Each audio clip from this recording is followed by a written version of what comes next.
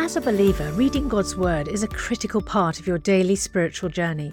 And because it's so important, we've created a unique new resource to help you immerse yourself in biblical truth and open your eyes to all God's Word has for you.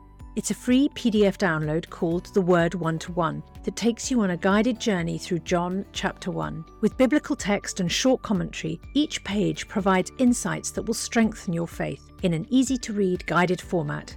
There's truly no other resource like this. Download your free PDF copy today at premierinsight.org/resources. That's premierinsight.org/resources.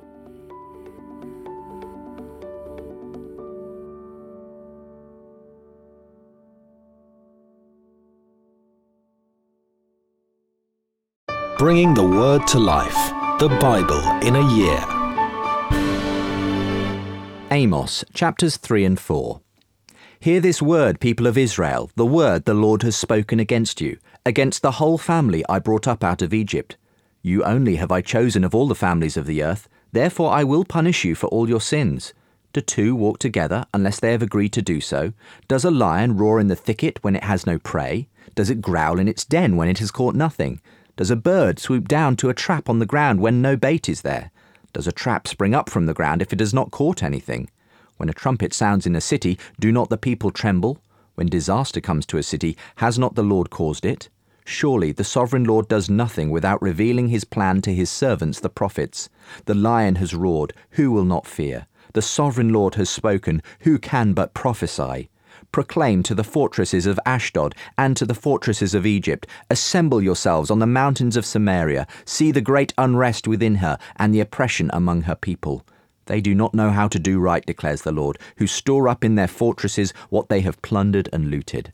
Therefore this is what the sovereign Lord says, an enemy will overrun your land, pull down your strongholds, and plunder your fortresses. This is what the Lord says, as a shepherd rescues from the lion's mouth only 2 leg bones or a piece of an ear, so will the Israelites living in Samaria be rescued, with only the head of a bed and a piece of fabric from a couch.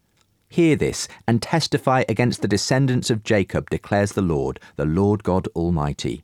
On the day I punish Israel for her sins, I will destroy the altars of Bethel. The horns of the altar will be cut off and fall to the ground. I will tear down the winter house along with the summer house. The houses adorned with ivory will be destroyed, and the mansions will be demolished, declares the Lord. Chapter 4. Hear this word, you cows of Bashan on Mount Samaria, you women who oppress the poor and crush the needy, and say to your husbands, bring us some drinks. The sovereign Lord has sworn by his holiness, the time will surely come when you will be taken away with hooks, the last of you with fish hooks. You will each go straight out through breaches in the wall, and you will be cast out towards Harmon, declares the Lord. Go to Bethel and sin. Go to Gilgal and sin yet more. Bring your sacrifices every morning, your tithes every 3 years. Burn leavened bread as a thank offering and brag about your free will offerings. Boast about them, you Israelites, for this is what you love to do, declares the sovereign Lord. I gave you empty stomachs in every city and lack of bread in every town, yet you have not returned to me, declares the Lord. I also withheld rain from you when the harvest was still 3 months away. I sent rain on one town, but withheld it from another. One field had rain, another had none and dried up. People staggered from town to town for water, but did not get enough to drink. Yet you have not returned to me, declares the Lord. Many times I struck your gardens and vineyards, destroying them with blight and mildew. Locusts devoured your fig and olive trees. Yet you have not returned to me, declares the Lord. I sent plagues among you, as I did to Egypt. I killed your young men with the sword, along with your captured horses. I filled your nostrils with the stench of your camps. Yet you have not returned to me, declares the Lord. I overthrew some of you, as I overthrew Sodom and Gomorrah. You were like a burning stick snatched from the fire. Yet you have not returned to me, declares the Lord.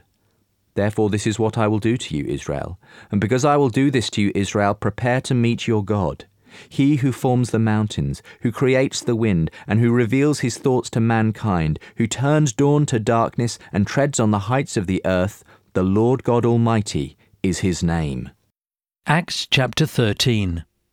Now in the church at Antioch there were prophets and teachers, Barnabas, Simeon called Niger, Lucius of Cyrene, Manaen, who had been brought up with Herod the Tetrarch, and Paul. While they were worshipping the Lord and fasting, the Holy Spirit said, Set apart for me Barnabas and Saul for the work to which I have called them." So after they had fasted and prayed, they placed their hands on them and sent them off.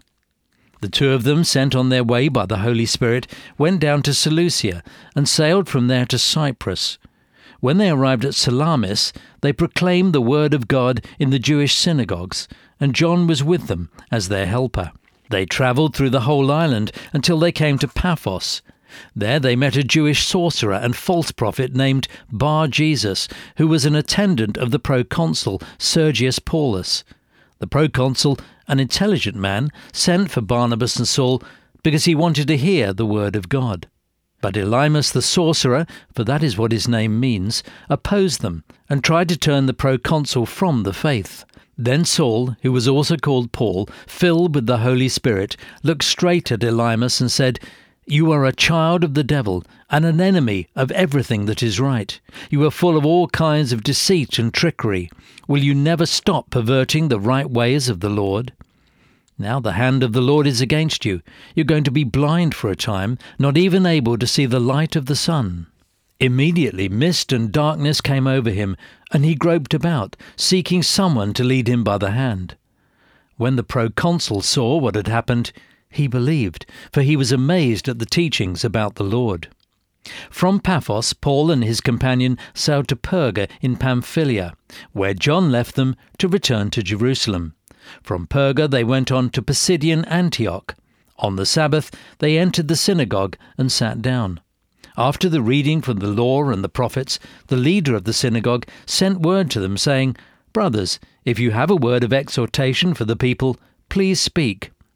Standing up, Paul motioned with his hand and said, "Fellow Israelites and you Gentiles who worship God, listen to me. The God of the people of Israel chose our ancestors. He made the people prosper during their stay in Egypt. With mighty power he led them out of that country. For about 40 years he endured their conduct in the wilderness, and he overthrew 7 nations in Canaan, giving their land to his people as their inheritance. All this took about 450 years. After this, God gave them judges until the time of Samuel the prophet. Then the people asked for a king, and he gave them Saul, son of Kish, of the tribe of Benjamin, who ruled for 40 years. After removing Saul, he made David their king, and God testified concerning him, "I have found David, son of Jesse, a man after my own heart. He will do everything I want him to do." From this man's descendants, God has brought to Israel the Saviour Jesus, as he promised.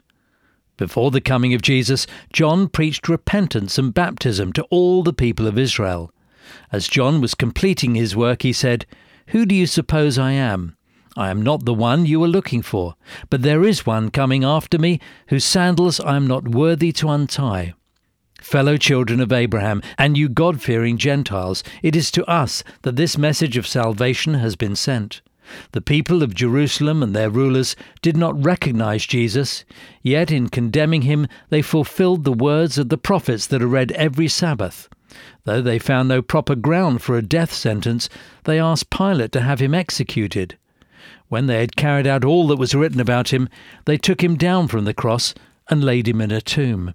But God raised him from the dead, and for many days he was seen by those who travelled with him from Galilee to Jerusalem. They are now his witnesses to our people.